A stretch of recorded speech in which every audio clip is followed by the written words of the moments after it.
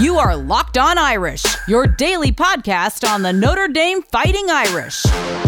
Part of the Locked On Podcast Network, your team every day.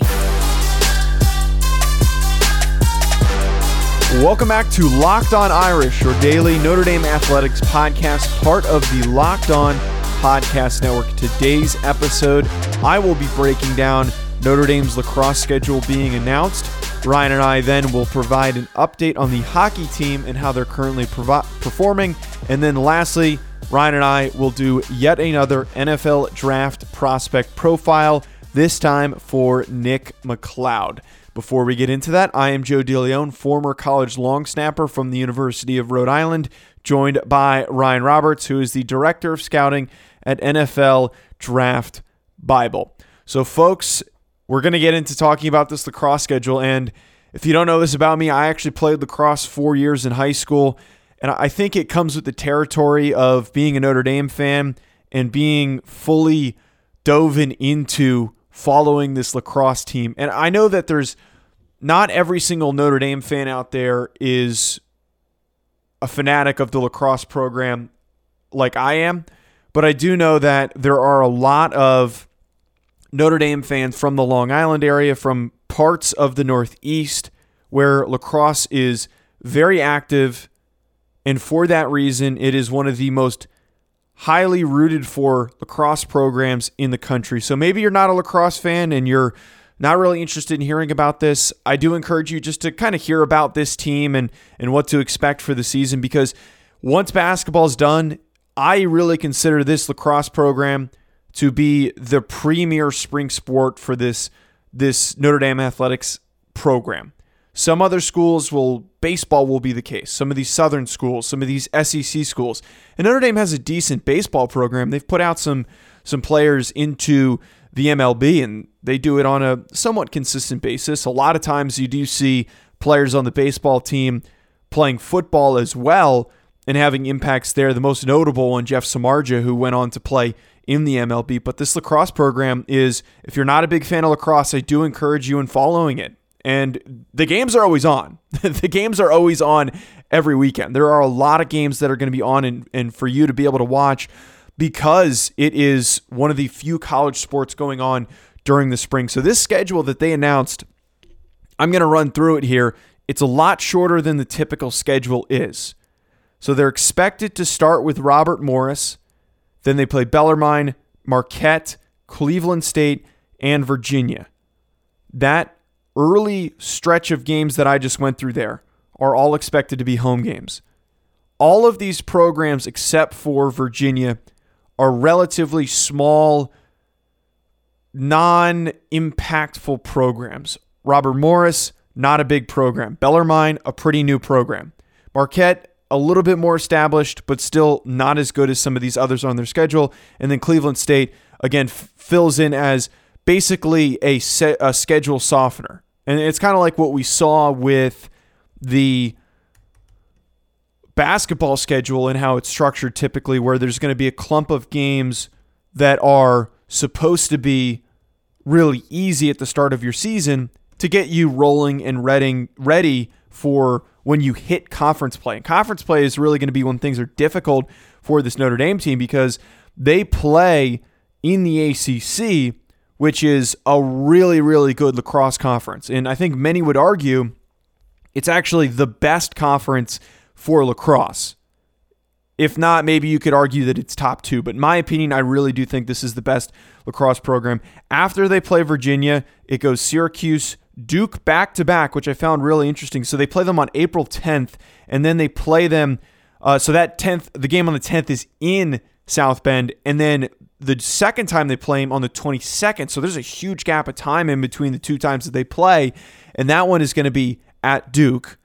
And then they're going to round out the schedule with North Carolina and Syracuse. So this lacrosse schedule is very thin. This is not a lot of conference games. You will typically see over 20 games in a schedule, and right now this is a lot smaller than it typically is. And we didn't really see that impact, this much of an impact on a schedule with the other sports, because hockey was shrunken, but not like this much. This is almost like a half season that they're playing here. And what this ultimately means is that they're going to have to be really, really consistent and do really, really good in that final stretch. They need to be perfect in that clump of games here where you're playing Robert Morris, Bellarmine, Marquette, and Cleveland State. There cannot be any mistakes there with any of those games. They have to go 4-0 in that beginning stretch because you are then playing 3 of the top programs in the ACC. If you go 4-0 and then maybe you drop a couple here and there, maybe you don't completely go undefeated, or sorry, let me rephrase that. You're not going to go completely undefeated in the ACC play, but maybe you don't easily beat some of these other big programs. If you can take a couple losses if you start your season strong. So for me, I think that has to be the priority. Going against some of these smaller, newer programs, they have to start strong. They have to start 4-0. And then once you get into knocking off and playing some of these more reputable programs, that is when you need to really hunker down and try to finish strong. I honestly don't know what the NCAA tournament structure is going to be, and I don't think it's entirely finalized right now. I don't even know if there's enough teams playing right now for this spring season for them to even really do a full NCAA tournament. But it's going to have to be something that is monitored on a day-by-day basis. The other thing, too, with this is like the season usually starts sooner than this. And it's starting at the very end of February. February 27th is that first game against Robert Morris. It is going to be on the ACC network. So a pretty good schedule that we're seeing here for Notre Dame, and it's going to be a fun season to track. And I'm going to provide updates because during the spring, not a lot of stuff to go over because we're going to be completely done with basketball. Football is going to be in spring ball, but not a lot of headlines coming out of it. And I think it's something that should be given updates on every so often. Up next, we will provide an update on the Notre Dame hockey season as they have 8 games remaining. Before we get to that, though, folks, let's talk about BetOnline. BetOnline is the fastest and easiest way to bet on all of your sports action. Football might be over, folks, but the NBA is in full swing. College basketball is moving fast right now. The NHL is going on right now.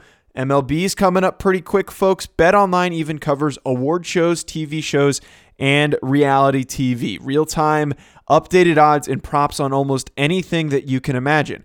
BetOnline has you covered for all of the new news, scores, and odds.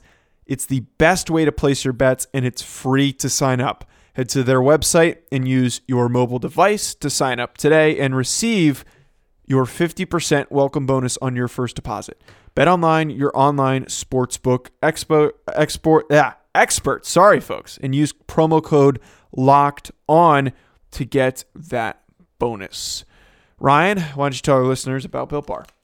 So full disclaimer, we had a complimentary box of Built Bar's brand new bar, which is the Coconut Brownie Chunk. And I must admit, I'm not a big coconut fan, so I was a little hesitant to try this bar. But I must say, after trying it, it is one of my favorite flavored Built Bars that I've had to date. It's delicious.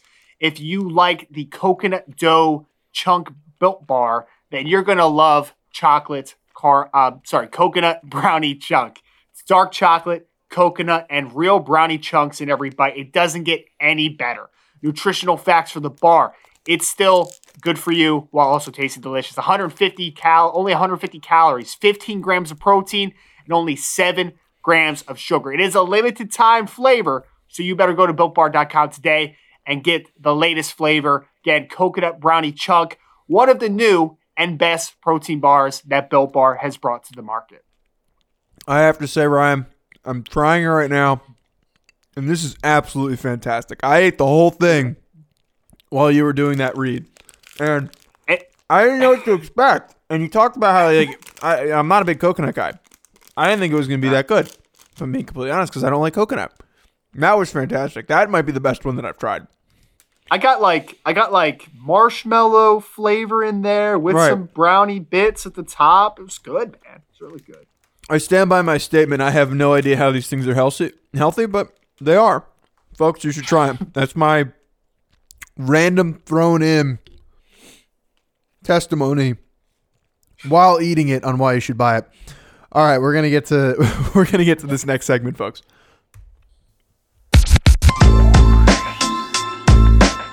Get more of the sports news you need in less time with our new Locked On Today podcast. Peter Bukowski hosts Locked On Today, a daily podcast breaking down the biggest stories with analysis from our local experts. Start your day with all of the sports news you need in under 20 minutes. Subscribe to Locked On Today wherever you get your podcasts. So Ryan, let's talk some hockey here. As the Notre Dame hockey team right now, they were struggling for a bit, and they've managed to reclaim their footing during a complicated season, playing arguably the worst sport to be playing during COVID because of the nature of how COVID reacts. It's actually been said that a lot of youth hockey teams have been dealing with huge outbreaks because it apparently just sits in these rinks because it's so cold. It's like the perfect environment for COVID to live, but we don't need to get into that stuff.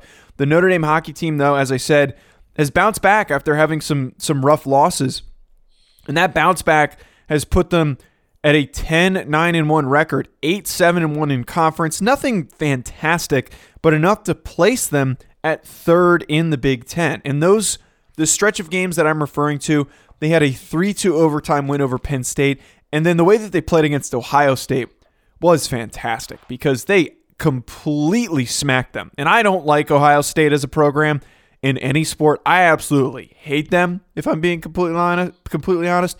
And to beat them 6-1 and 8-1 in hockey is just so satisfying. So right now, Notre Dame sits at third, just slightly above Michigan. They have the edge because of that tie, 8-7-1. Michigan is 8-6.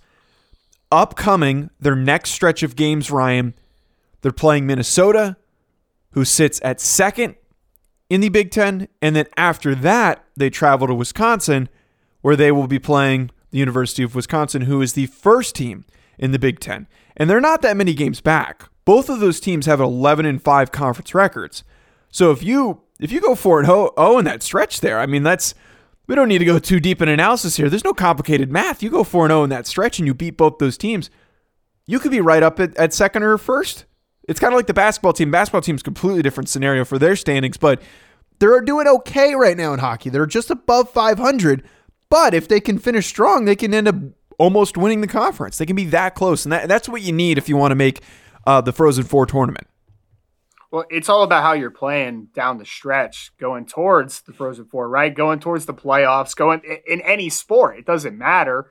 It's always a what have you done for me lately kind of feel to sports. And getting hot at the right times. I mean, we've seen in any sport, in any run, like Indianapolis Colts, for instance, just completely taking this off tangent a little bit, like the Peyton Manning Indianapolis Colts, where we're always close, couldn't beat Tom Brady. Their defense was never good, and then they hit a little playoff spurt where the defense played really well, and then they made that push, even though they were not the Super Bowl favorites. Like, that happens all the time. And for Notre Dame hockey, we've seen stretches of good hockey. We've seen stretches of not the best hockey. But right now, as you're saying, they're on a nice little run here. They have some big opportunity moving forward. It's all about how they're going to end the season here, moving towards the money time, right? Towards those moments where they need to play their best hockey. This is the big moment for them. Let's continue the momentum that they've already built. And you're only as good as your last game. And right now, I think Notre Dame is playing very good hockey, but also I feel like they're playing with that chip on their shoulder where, hey, guys, like, we don't have much margin for error anymore. Like, we need to really start to get this momentum moving towards the Frozen Four and some big moments ahead. And it's worth noting, just to kind of close out this segment, per the USCHO rankings, and there's a couple different rankings that people go off of for this, they are currently in the receiving votes category with the most votes, right behind UConn, who has a very similar record. Northeastern has a very similar record as well. Bemidji State and Providence also have very similar records. So they're not too far off from being capable of pushing themselves into a spot where they are going to clearly make the tournament. I don't think that they need to win the Big Ten tournament to go there. If they do, it obviously helps them. It's pretty much automatic at that point. But hypothetically speaking, if you can get into that second spot and you do really well in the tournament, you maybe make it to the final. I think that will certainly help their case come playoff time and come selection time for the Frozen Four. So coming up, we're going to wrap up with a draft profile on Nick McCloud. Before we get to that, though, Ryan, can you just briefly talk to our listeners about Rock Auto?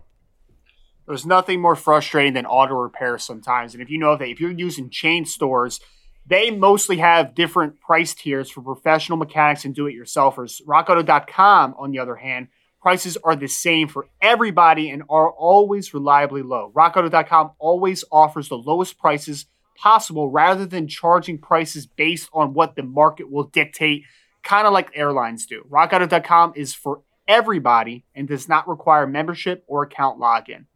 RockAuto.com is a family business serving auto parts customers online for 20 years. You can go to RockAuto.com and shop for auto and body parts from hundreds of manufacturers. They have everything from engine control modules and brake parts to tail lamps, motor oil, and even new carpet. Whether it's your classic or daily driver, get everything you need in a few easy clicks delivered directly to your door. The RockAuto.com catalog is unique and remarkably easy to navigate. You can quickly see all the parts available for your vehicle and choose the brands, specifications, and prices that you prefer. Best of all, prices at RockAuto.com are always reliably low and the same for professionals and do-it-yourselfers. Why spend up to twice as much for the same parts? Go to RockAuto.com right now and see all the parts available for your car or truck, right Locked On in their How Did You Hear About Us box so that they know that we were the ones that sent you. Amazing selections, reliably low prices, all the parts your car will ever need at RockAuto.com.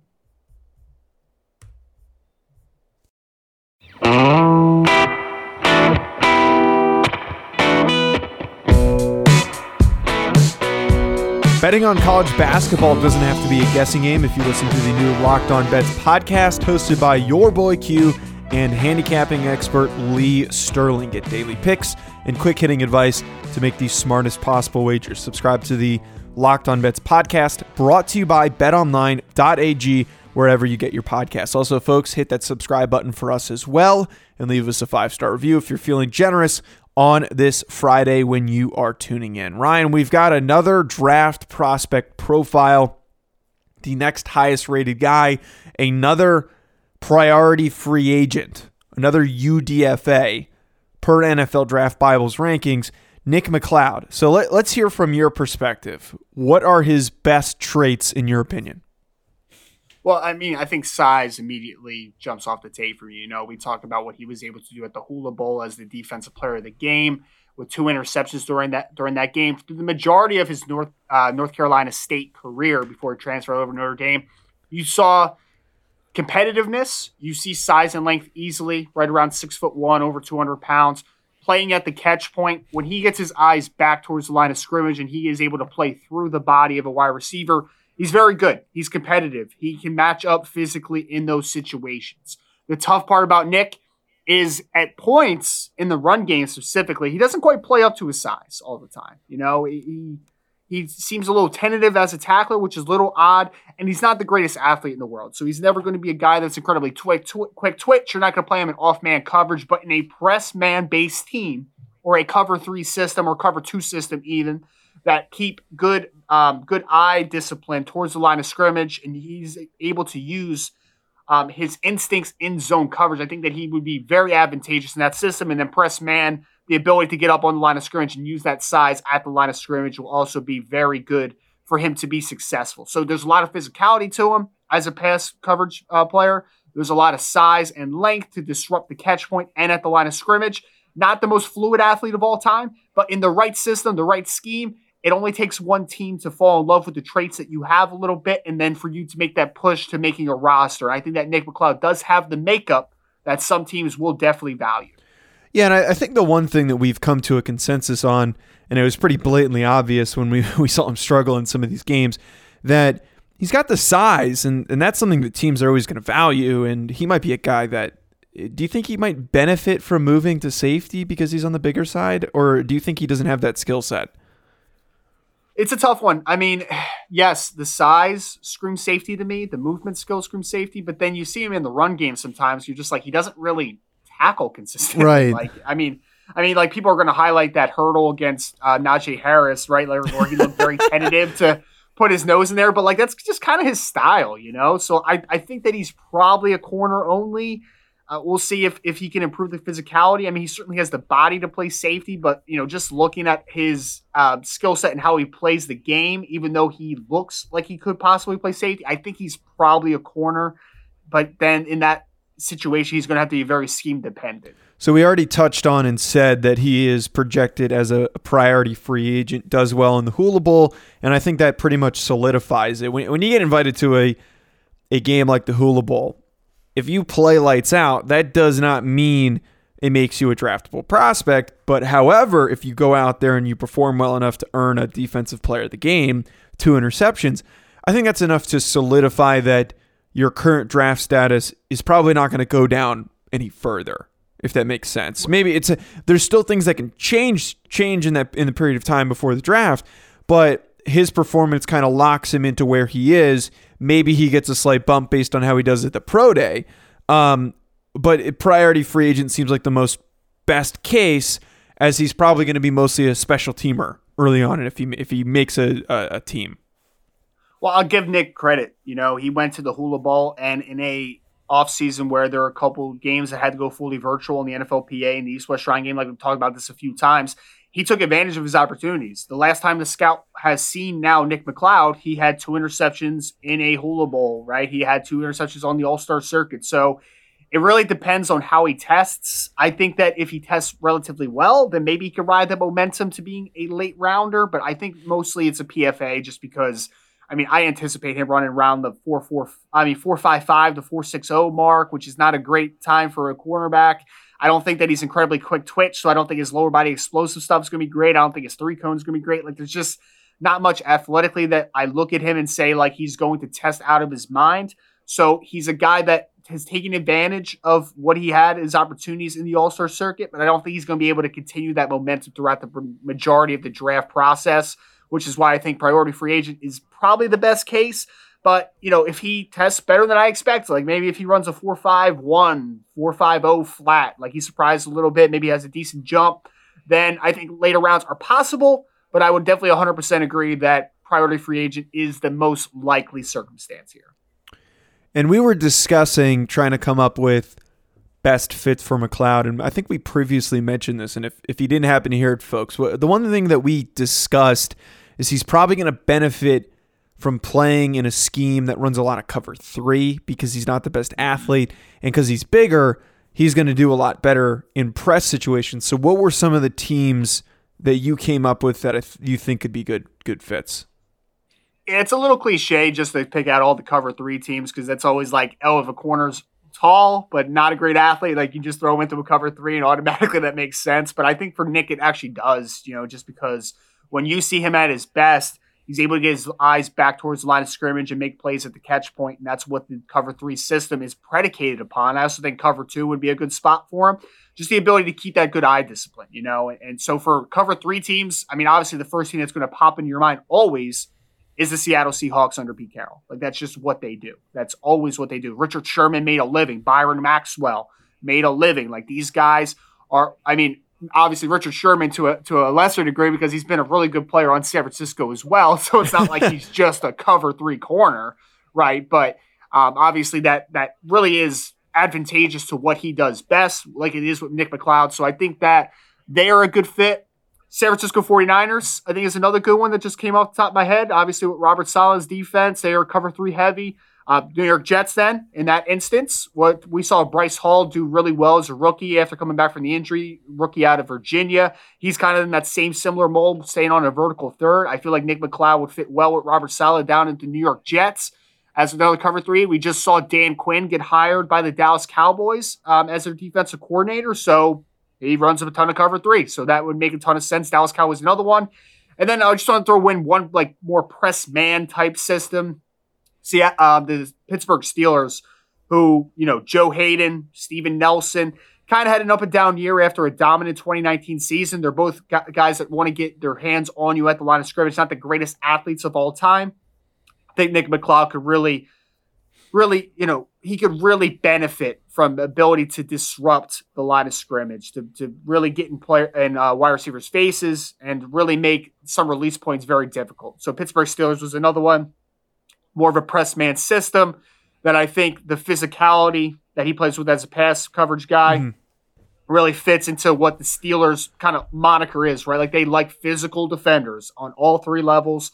And I think at least as a pass coverage player, maybe not so much as a run support player, Nick McCloud fits that bill. Yeah, I really like all of those just for where he's probably going to fit best. You're probably going to end up seeing him on a team that values bigger corners. And it seems like we're working towards that a lot lately.